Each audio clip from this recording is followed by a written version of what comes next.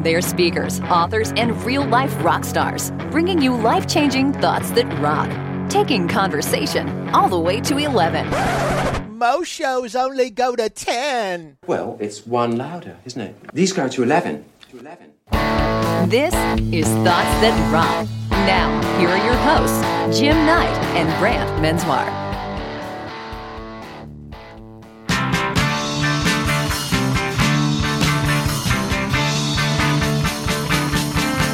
Oh yeah, your pants tell too tight? You something. I think you'll understand. Doubtful. When I say something, Huh? I wanna hold your hand. Jeez, my God. I wanna hold your hand. There are dogs running I'm for sorry? their lives right now. What's that. wrong? That was so high. Yeah. You made Prince blush. Welcome, everybody. Thank you so much for joining us on Thoughts That Rock. It's the podcast that's about sharing pieces of life-changing advice. That's how we do it. We're going to squeeze it like OJ, fresh squeezed OJ. Like my pants. Into about 20 minutes. Yeah, we are. TMI. Hey, I'm not sure if anybody's in the California area or if you're planning on attending NAMM, the NAMM conference. What does that stand for, Brant? Do you remember? Nah. It has something to do with music and technology. Yeah, it's the National Association of Music Merchants or Manufacturers. I think you made that up. But we're performing a Thoughts That Rock live at that baby. conference, which has something like 110,000 people. Right. In Anaheim. In Anaheim, California. And the actual date, if I recall, is going to be January, I think, like 18th or something like that. Yeah, so, yeah. Hey, if you're interested in going to that conference, you can totally check it out online. But, if you're already in that area and that's your jam, come and check us out. We'd love to have you. Thoughts That Rock. Help support Cannonball Kids Cancer. You know it. We've talked about it since we started. We want to support their fight for finding treatment options for kids who've run out of options. So get on that computer, go to cannonballkidscancer.org and give them some money. Yeah, and they are so fantastic. We totally dig them. Yeah. And listen, we get it. We know how busy you are. You got a lot of stuff happening in your life. Yep. And just grabbing a moment to step away and get a little bit of leadership inside that noggin. Yeah. Hard to come by. We totally understand, which is why it doesn't really matter what you're doing right now. You could be, let's say, getting a pedicure. Ouch. Or you're carving up meats at Arby's. Oh, you're like this. Or maybe you're taking a Greyhound bus to a college wrestling match. Ding, ding, this is my stop. Doesn't really matter at all to us. We're about to give you the 20 minutes that you've been looking forward to all week. Let's do this. I want to hold your hand. Rock on. Oh, man, our guest today is fantastic. He was named by the Huffington Post as the #1 business speaker to see. He's one of Inc. magazine's top 50 leadership experts, and he's the best-selling author of some of my absolutely favorite business books, including The Radical Leap, The Radical Edge, two of my faves. It's business guru extraordinaire Steve Farber. Steve, welcome to Thoughts That Rock. Thank you, boys. It's great to be here with you. Yeah, we're the ones who are honored. Really, this is a great moment for us to have you on the show. And Brant, I think you probably know from his bio, which, by the way, we're going to have in the show notes for anybody interested in doing a deep dive on Steve. But he's currently the president of Extreme Leadership, which focuses on developing leaders around the world, and that's pretty much every area, I think, business, nonprofit, education, you name it. He's able to play in that space and help people out. Formerly the VP of the Tom Peters Company. I'm a huge fan of Tom Peters. He's one of my early business heroes, so I know he's got that DNA running through his veins. Already talked about just the author of several books, particularly his newest one, which is Love is Just Damn Good Business, which I'm sure we're going to talk about. Love that. And Steve just speaks to hundreds of companies around the world. And again, we're giddy that you were able to make it on the show. But, just to be a little bit different, Steve, we do things a little bit, different from, I think, a lot of other podcasts. We're not doing the long interview style. We jump right into the heart of the great pieces of advice that our fans are looking forward to. So we're going to leave the floor open to you, brother. What is your thought that rocks? Thoughts That Rock, #1. Yeah, thank you for asking. This actually comes to me from one of my most significant mentors, who just recently passed away, as a matter of fact. His name is Terry Pierce, who is one of the finest executive coaches on the planet. And in a nutshell, the thought is this: whenever you get uncomfortable or even negative feedback, instead of resisting that feedback, assume that it was right. Even if you disagree with it, assume that it was right and go from there. See where that takes you. Love it. I hate it, but I want to listen to how he's going to describe it. I hate it too. That was just uncomfortable for me. Sorry, that makes me very uncomfortable, but I want to hear more. I will assume that you're right, Yes. and I'll go from there. Yeah. What did Terry mean when he told you that? Yeah, so here's the context for it. So we did, when I was at the Tom Peters Company, the aforementioned Tom Peters, who I'm going to guess, if you're listening to this and you're younger than 50 years old, you likely don't know who Tom Peters is, which is really tragic. It is. But Tom was one of the great management thinkers of our day, and I was vice president of his company in the mid-90s to the year 2000. And we, at that time, developed a workshop based on Terry Pierce's work. So that's how I met Terry. And Terry's work was all about authentic leadership communication, authenticity. Mm-hmm. He was talking about authenticity before this had become a buzzword. I'm talking about 1994, 95. Yeah. Right? So we developed a workshop on this. And one of the ways that we got business at the Tom Peters Company is we would do these previews where we'd invite potential clients. And we'd do a little preview of a workshop, in the hope that they would like it and buy it and bring us in to conduct that workshop for their companies. So on this particular day, it was my job to give the preview of the Leading Out Loud workshop, this workshop based on Terry's work, which was all about authentic leadership communication. So I got up there, did my thing. This was in the days of the overhead projector, if you remember those. Of course. And I'm throwing the slides on there, and I'm giving a little lecture about authenticity, and I had the group do a little exercise, and it was all going swimmingly as far as I could tell. I finished my piece, thunderous applause and all that. So I'm thinking, okay, this went great. And then one of the participants came up to me and he said, "Thank you for inviting me. This was really interesting. I really enjoyed it. But I have some feedback for you." Here we go. Which is always great to hear right after you. We love that. Love that. And I said, "Oh, that's nice. What is it?" And he said, "Well, I don't think you modeled what it was that you were teaching." Whoa. Which is pretty tough feedback when what you're teaching is authenticity. Yeah. Right?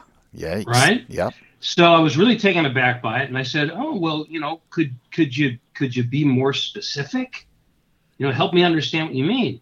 And he said, "Well, the thing is, you're very eloquent. You talk, and there's rarely a mistake, when you speak, and you're using the slides really well and really slick." And all these things. So I thought it was just kind of, really polished and a little too slick. But I really enjoyed it. Thanks for inviting me. And I'm thinking, "You're welcome." And I honestly, I was devastated. I didn't know what to do with that. So that evening, when I got home, I called Terry and I told him what happened. And I said, "Help me figure out what to do with this." And he said, "Okay, two things. Number one, don't expect that you're going to be able to connect with all people all the time. You can't connect with everybody, right? And just understand that." Yep. So I said, "Yeah, you're right, Terry. By gosh, you're so smart. You are right." But, it made me feel good. It kind of let me off the hook. And then he said, "And number two, assume he was right and go from there." And I'm telling you guys, that was likely the most, talk about a thought that rocks. It rocked me. Yeah. And it was likely the most transformational bit of coaching I've ever gotten, because what it did for me was this. Here's what it did. There are times, authenticity is, we all know how important it is. It's become a buzzword. And for me, in the work that I do, whether I'm speaking or coaching or whatever, or consulting, it's all about being real. I mean, this is like a very, very important value to me. And at the same time, when I'm giving a keynote and I find myself telling a story that I've told 100 times, there are times where I just become aware of that I'm just kind of phoning it in. My mouth is moving and the words are coming out. Yeah. but I'm not really there. And that feedback from that guy on that day who challenged me on my own authenticity, that rings as a reminder to me in the context of assume he was right. Because what I did was I assumed he was right. And I thought, well, what was it then? And it was letting technique get in the way of connection. Yeah. Mm-hmm. And I really challenged myself to not let that happen to this day. And that was in 1995 we're talking about here. Yeah.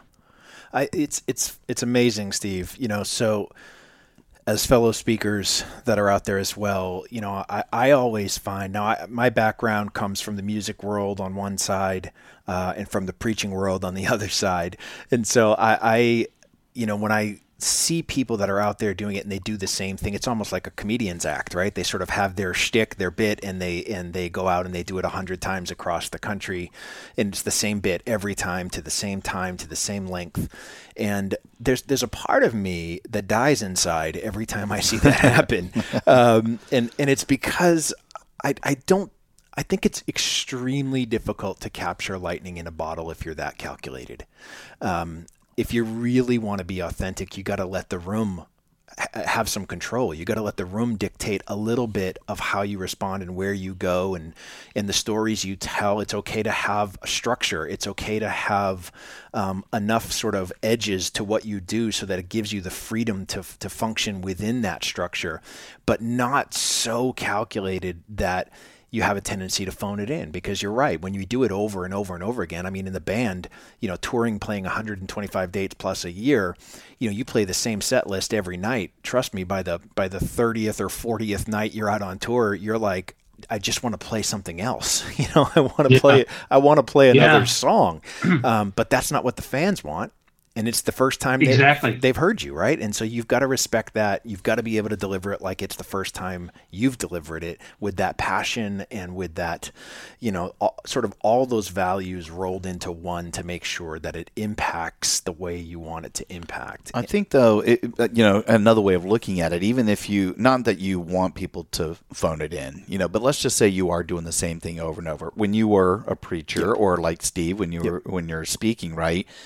You have choices. If somebody were to come up and say, I just want to give you a piece of advice, like you can either be like, okay, here we go, and you dismiss it, right, because you've done it enough times, or to your point, it actually sinks in. Every once in a while, you need someone to give you a swift kick for you to have the epiphany to say, they might be right, or maybe I've been doing it the same way for so long, or to your point, Brent, maybe you want to be authentic, but you all of a sudden have moved into that, phoning it in sort of approach.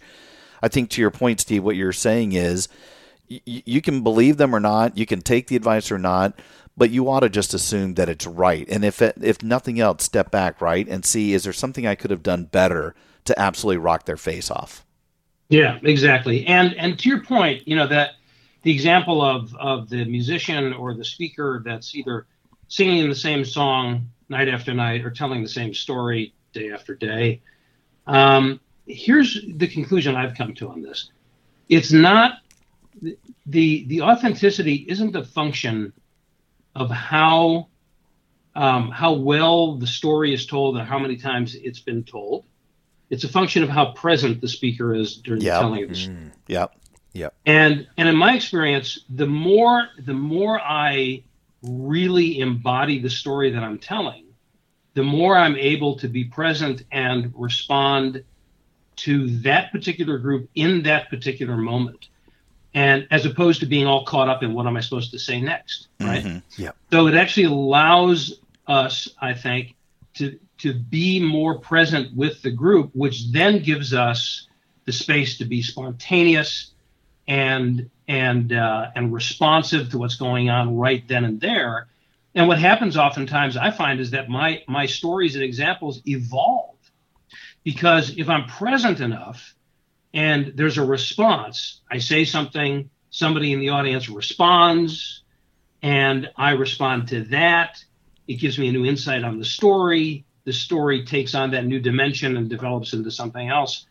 That's beautiful. It's not I think there's the other thing that I learned. I learned many things from Terry, and he's been on my mind a lot lately because he recently passed away, and I was at a memorial for him actually just over the weekend. And one of the other things I learned from him is there's this misconception that authenticity means spontaneity, and spontaneity means winging it. And that's not speaking our language. Yeah. Yes. We love this. Yeah. Never wing it. Never, ever, ever wing it. It's the more practiced you are. It's not about sounding scripted. It's about really embodying the message that you're teaching, whether you're actually giving a speech from a stage or having a conversation with your team at work or with one customer for that matter. Yeah. It's knowing your content so deeply that gives you the space and the confidence to be spontaneous and responsive and authentic in the moment. Yeah, and I mean, you are so dead on with this idea of winging it. My next book that comes out next year really starts the whole book off with this epidemic of winging it in this country. Oh wow! And it is, the way that I talk about it is basically I think there's a huge difference between being intentional and acting with deliberate intention.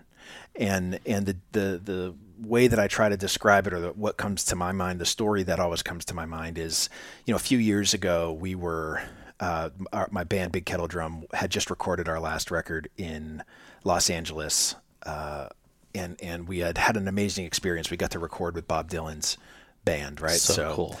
His guitar or his bass player, his keyboard player, and his drummer. And so we were. I just want to reach out through the phone right now and touch you.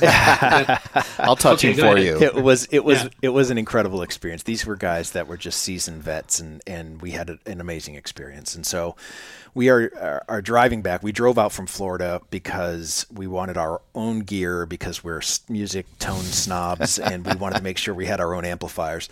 And so we are driving now back from California to Florida. And it's about 6 o'clock in the morning, the day after we left. We had just passed into New Mexico. And, the sun's coming up. It's sort of blinding. You can't really see that well.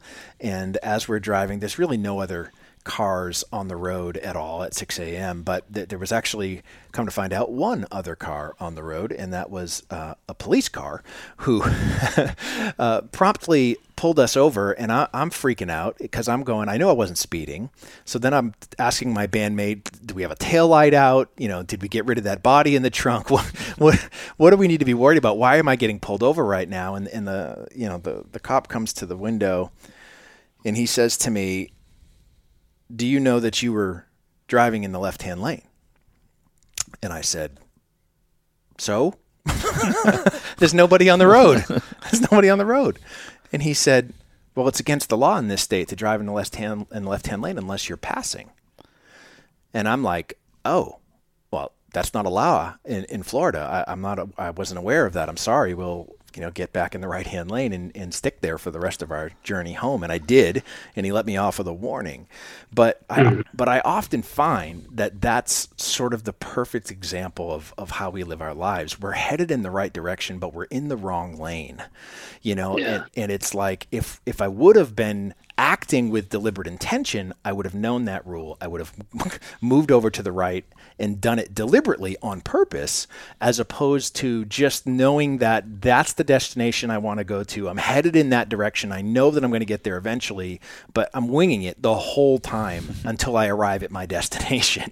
And that's a great metaphor. And I thought you were going to say, he told you, yeah, but this is a 2-lane road. Yeah. Oh, that would have been funny. That would have been great. That's really being in the wrong lane. That's going in the right direction. Actually, that's a really good extension of your metaphor, right? Yeah. Because you can be going in the right direction and driving in the really wrong lane. Right. That's hilarious. In other words, taking way too many risks that endanger not only yourself, but the people around you. That's exactly right. Yeah. Yeah. Right on. That's great stuff. That is a thought that rocks. It is. You've already given a thought that rocks, and Steve's given one. Done. Right. We are out. I was thinking about Terry's great thought there, and assuming that whatever the feedback is, whether it's good, bad, or indifferent, just assume that it's right. And it, you said you're going all the way back to the mid '90s, and this is why I'm such a huge fan of the 360-degree feedback assessment tools. Right? When I was, my former life in human resources, we use these tools all the time, and I loved them. Maybe not the first time, but you know what a 360 tool is, right? You're getting feedback from your boss, from your direct reports, your peers that are on a level playing field. It might even be your friends or spouse or whatever. So it's funny, when you take this report, you also are answering the exact same leadership questions. And so when you get this report, you might think you're awesome at communication, but 9 other people say you suck at communication. Yeah. You can't dismiss that, right? You actually have to assume that they're right and do something with it. And I remember the first time that I ever did one on my own, and I was supposed to be administering these things, but I did one on my own. And honestly, it was so easy for me to get defensive and frustrated. And I needed to take a step back and look at it as data, as genuine feedback, like you said, Steve. And you look at it as, this is just stuff that's going to make me better. And I got to the point that I started doing one every single year with the same respondents, the same people, because then I could truly measure, did I have any performance change? Did they see my leadership as being different? So I love this quote. I think there's some actual practicalities, not just for us as speakers. I think anybody in life, there are probably people that love you, that are in your camp, they're in your corner, and you need a couple of these people whispering in your ear, especially when you're doing something wrong. And don't get defensive. Take a step back and just assume they're right and see where it takes you. I love it. Yeah. And those 360 assessments are really, really helpful. And do you remember which one you used? I've used them all. We were using Corvertis. I've used Myers-Briggs, had a version out there. The one that I probably used the most was Franklin Covey's. I was a licensed facilitator to teach, the 7 Habits of Highly Effective People. So that one was a little bit more on those habits, which were very leadership focused. But StrengthsFinder, all of them are good. I think they put a white hot spotlight on stuff. I know Brant in your life also with banding people together. Yep. They have one that focuses on collaboration. It's called the CHI, the Collaborative Harmony Index, yes, which is fantastic. But I think, if you just did it regardless of the tool, the act itself, and as long as it truly is 360 and not, 180 degrees, which is what most people get, one message from their boss and that's it. I think you miss out on getting, the context of what you're talking about with Terry Pierce's thought. Yeah. So, I'm a big believer in that. I think self-assessments can also be helpful in just beginning the reflection process. But what I've always said to my clients is use the 360s and also understand that they're supplements. Yeah. It's not the food, it's the supplement. And the food is having this conversation directly with as many people as possible. Exactly. Is really asking the question, what can I do to be a better leader, to be a better boss, to be a better vendor, to be a better human being, whatever it is. And that forms a basis for a relationship that's built on trust and love. And when you get around to doing the 360s as a way to quantify it a little bit more, people are going to be a lot more likely to give you their honest feedback. They already know. They are.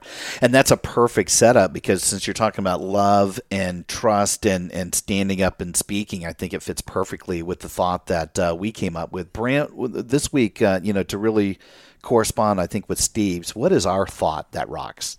Thoughts that rock, number 2. Our thought that rocks this week comes from none other than Winston Churchill. Never heard of him. It's just a small guy who had some little impact on history. Changed the world. That's right. His thought was this: courage is what it takes to stand up and speak. Courage is also what it takes to sit down and listen. And Steve, when I found this quote, I just I think the biggest part of being able to do what you have suggested of receiving feedback and assuming it's true takes an incredible amount of self-awareness and an incredible amount of courage to let that happen and not just that immediate knee-jerk reaction of getting your feelings hurt or thinking that someone's out to get you or they want your job or whatever it is that they are holding a grudge in some way, shape, or form and not giving accurate feedback. But I think that level of self-reflection, no matter what the feedback is, comes with experience. It comes with the trust and love that you just mentioned, that if you have an environment at work that allows for that, then you can have these open conversations and really see the needle move within an organization to get to those areas of innovation and best practices, because that trust allows for these bone-crushingly honest conversations to happen, but in a loving manner that, at Band of People Together, we have an intra-band agreement that everybody agrees to that's part of our team. And they have an opportunity to add that intra-band agreement, but ultimately one of the things, we break it into people and process. So here's how we want to be treated, and here's how we agree to work together. And within that, one of the things we have is always assume best intentions, and we want to help people step into their best selves. Well, sometimes that requires a difficult conversation. It doesn't mean that you don't have it because it's difficult. It means that you trust that the honesty is there and the trust has been built and the people can listen to it with that open mind and open heart to be able to receive it as it was intended. And because of that, we've been able to see astronomical growth and success within our organization, because we've been able to build that environment that supports what it is that you're asking. Yeah. So if you look at that's all beautiful, by the way. And if you look at the word courage itself, the root of the word courage is core, or kur, which means heart. So, it's literally having heart. And the way that, another terminology, another term for having heart is love. And so the deeper the love, as you know, my new book is called Love is Just Damn Good Business. Great title. For that very reason. Great title. But it's for the reason that you just illustrated. If the love and the trust is there, you work better together. You do better things for your customers. You have a higher level of engagement. You have lower turnover. You have greater innovation, which leads to greater profitability, et cetera. It's just damn good business. And to say that love is somehow anathema to business is some long-term conditioning that we've just allowed ourselves to believe without really looking at it with a critical eye. And if we look at it with a critical eye, we see exactly what you're describing. It's, courage. I'm going to be much more courageous if I love and trust the people around me. I'm going to be much more likely to have those difficult conversations, to get that difficult feedback, to offer the kinds of ideas that I feel compelled to offer with no fear of judgment or reprisal. That's what love looks like in business and everywhere else. Yep, I agree. A couple things. First off, it's got to be fun, and I'm sure you're super proud that you've got the follow-up from Radical Edge and Radical Elite, which is actually still named one of the top 100 best business books of all time. And here you are coming behind that with something that a lot of people will probably think is touchy-feely. When you have the word love a lot of times in a business book title, right? I'm sure it throws some people off, but I do believe that, first off, we need more love in the world than ever before, right? But I do think that people are being way more open-minded. And, I haven't had a chance to read that one yet. I'm going to, jump on Amazon and grab a copy as soon as we get off the show here. But I think when you look at what you had as your initial thought, assume that the feedback that you're going to get is right. And then you couple it with, Brant, what you're talking about that Winston Churchill said. And, part of it is standing up and speaking. But the other part of courage and love is just sitting down and shutting up. Like, don't say anything. And sometimes you got to take the punch. And it reminds me of a good friend of ours, Mike Nightinger, who is currently, he's the president of Yard House, which is a Darden restaurant concept. But before that, back in, I'd say 25 years ago when he was working at Bennigan's, he shares that, and he freely admits this, he was a very tough general manager. He muscled the results quite a bit. The very authoritative management style that was pretty prominent, I think, in maybe the 80s and the 90s. He tells a story that his director of operations put him on what he calls the plan. And basically, everybody around him did not like working for him because of how authoritative he was. And so this boss put him on a program and said, listen, you've got to sit down with every single one of your employees, and you have to do it. You're going to do it. And you can ask them one thing. How am I doing for you? How do I make you feel is basically the question. And his boss said, you are not allowed to defend yourself. You cannot respond in any way except to say, thank you very much for the feedback. And that's it. And I think it's funny because when he would share that story, I can only imagine me having to go through that. And he said the first time he did it initially, people wouldn't say anything. They definitely wouldn't say anything negative because they were afraid something was going to happen to him. But then his boss made him do it again and again and again. And on a regular basis, when you do that, and eventually people start to open up and share how crappy his leadership style was, he freely admits that he could no longer deny that they were right. And it was an epiphany. He didn't have a Terry Pierce, I think, in his corner, except for this one boss that said, you're not going to make it in this industry if you keep doing what you're doing. So, I love sort of connecting the two thoughts because they're both true. And here's a person who had to go through the gauntlet of listening to that feedback and assuming that it was right eventually. But he was somebody who couldn't stand up and speak. He had to sit there and listen, and eventually that sunk in. Yeah.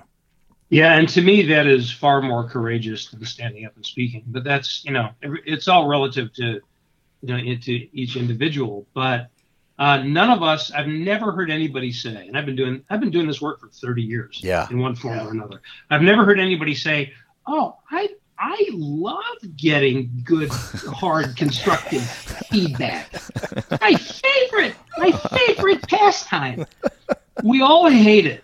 Let's just acknowledge that. None of us like it. Now, what we could do is we can learn to love the results and to love the lessons that come from it, which does make it easier and more palatable over time.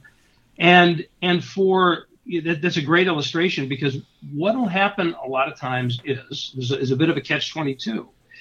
A leader will take this idea to heart. I'll make the same recommendation.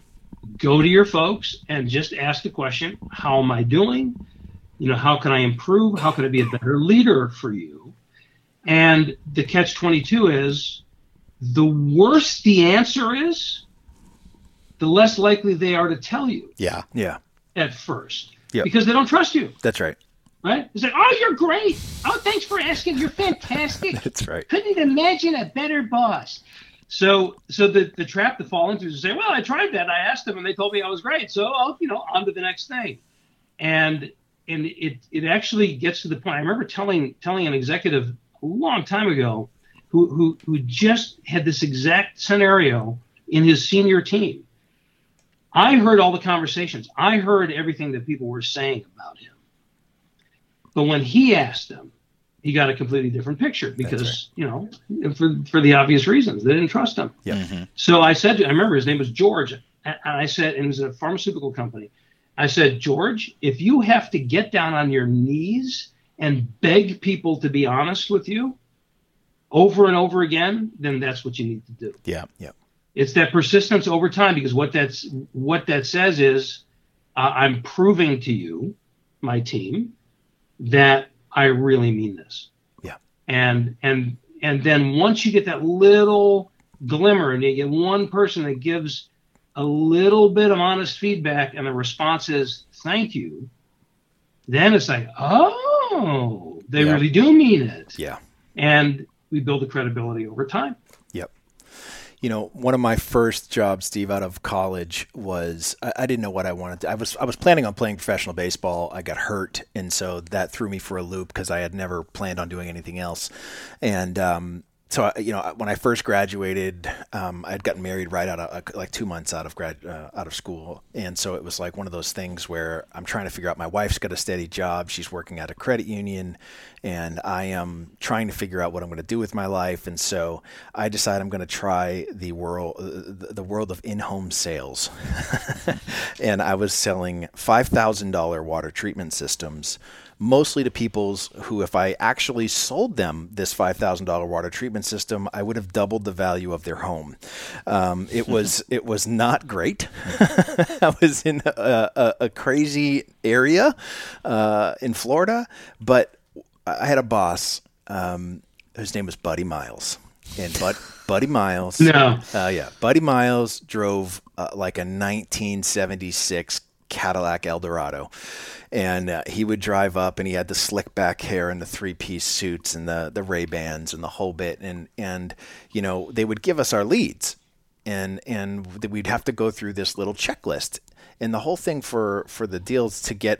The way that they had advertised to get people to come work for us was, we're going to pay you for every presentation you do, whether you sell it or not. So if you don't sell it, we're still going to give you $50, but if you do sell it, we're going to give you $1,200. So we were like, oh, okay. So I'm there and I'm watching all this sort of happen and learning of what's going on. And they had this sort of pamphlet that you would go through, and you had to get 7 no's before they would give you credit for doing the presentation. And so what happened is you'd have this little pamphlet, and you'd have to check things off as you're going through. And so the next morning, if you didn't sell, you had to sit with Buddy Miles, and he would say, Jim, I noticed that you didn't have a sale. What happened? And Jim would go, they just didn't, they couldn't afford it. Oh, they couldn't afford it. Is that what they told you? Well, let's look at your paperwork. And he would go through the paperwork, and he'd go, you got to this right here. You got to the end of the first page, and you know where you have to sit right here about explaining to them that this is going to save them money by doing this and that. You understand? Now, what did they say when you said this to them? You said, That's what you said? You said, Are you burning my leads, Jim? Are you burning my leads? And it became like I literally watched 45-year-old men bawling in his office because he was just hitting them so hard. Wow. And it came down, and when it was all said and done, instead of the person getting paid $50, they were getting charged $200 for burning the lead. And the whole, never mind the 700% turnover that we would have every week. I always sold one, so I didn't have to worry about Buddy Miles all that much. But I sat there and watched that happen, and it affected me as a 22-year-old kid going, I never want to be that guy. And if I ever get to a point where that's how I'm treating people, then it doesn't matter how much money I'm making. It doesn't matter how much power I've accumulated. It's just not going to be worth it, because that's not what I want to be known for. But I still feel like, as crazy as that was back in the early 90s, there's still a lot of people who choose to manage that way and lead that way through fear and intimidation. And I think this call for love and courage and all those things wrapped up, heart, all those things wrapped up in one, is so desperately needed right now in this country that I am hoping that people hear your message in the new book and really take it to heart. Thank you. Yeah, I agree. There's a lot of work to be done, and there's been some good progress made over the years too. That's right. This is not as radical a thought as it was once upon a time. That's true. But we still have a lot of work to do. Yeah, for sure. Well, we are definitely canceling Buddy Miles as a guest on the next episode. I would love so he will to not be here. I would love to Number have one him as a guest. So, Steve, where I know your new book is out, but I'm sure you've got some other projects that are going on. Anything that you want to talk about here? I mean, we certainly want to drive people to your website, but what are you working on, and where can people get a hold of you? Yeah, so if you can remember my name, I'm really easy to find. So on Twitter, Steve Farber, LinkedIn, Steve Farber, Facebook, Steve Farber, Instagram, Steve Farber. You got the he owns it all. SteveFarber.com.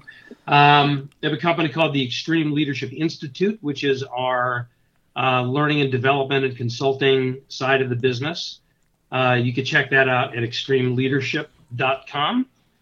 My team and I have collectively brought 28 companies onto the best place to work list. Nice. Wow. That is awesome. We've got a great track record, and it's really all about operationalizing love as a business practice. And speaking of that, if you go to loveisgoodbiz, biz.com, I have on there speaking of assessments, I have a self-assessment. It's not a 360, but it's a good way to hold up the mirror and you'll get some ideas on how your self-perception, on how you're cultivating love, etc., in the way that you're leading and working right now. That is fantastic. That is great. Yeah, and by the way, we will put all of this in the show notes, so for those that are driving or working out or whatever, you can go grab all of those details. I'll make sure that I get a couple of those from you, Steve. But those are fantastic places to send. We're huge fans of yours, and like I said, I've always loved your stuff. I'm definitely going to go jump and grab Love Is Just Damn Good Business. But really, we're so appreciative of you just taking a few moments and sharing a couple thoughts. I know you brought one from Terry Pierce. We got one from Winston Churchill, but I know you're such a great ambassador of just thoughts in general, and we can't thank you enough. Thank you, guys. It was my pleasure, and what a blast. Thanks for making my day. Oh, man, you made ours. Thanks, all right, buddy. brother. We'll talk to you soon. Rock on. Hey, rock stars. Thanks so much for tuning in. If you liked what you heard, please subscribe to make sure you don't ever miss an episode. And if you're interested in having Brant or me or both of us speak at your event, we're exclusively represented by Kepler Speakers, the industry's leading resource for booking conference keynotes.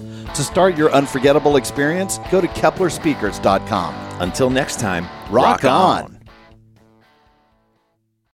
You've got questions, we've got answers. Business leadership, ownership, and sales can be challenging. Tune into the Accelerate Your Business Growth podcast to learn from the world's experts. Join me, your host, Diane Helbig, as I chat with people who have expertise in various areas of business. You'll enjoy the lively conversations that are focused on providing you with the ideas, tips, and suggestions you need to realize greater success. Get what you need for your business when you need it from the people who have the answers. Accelerate Your Business Growth is part of the Evergreen Podcast Network and is available on Apple, Spotify, or wherever you listen to your favorite podcast.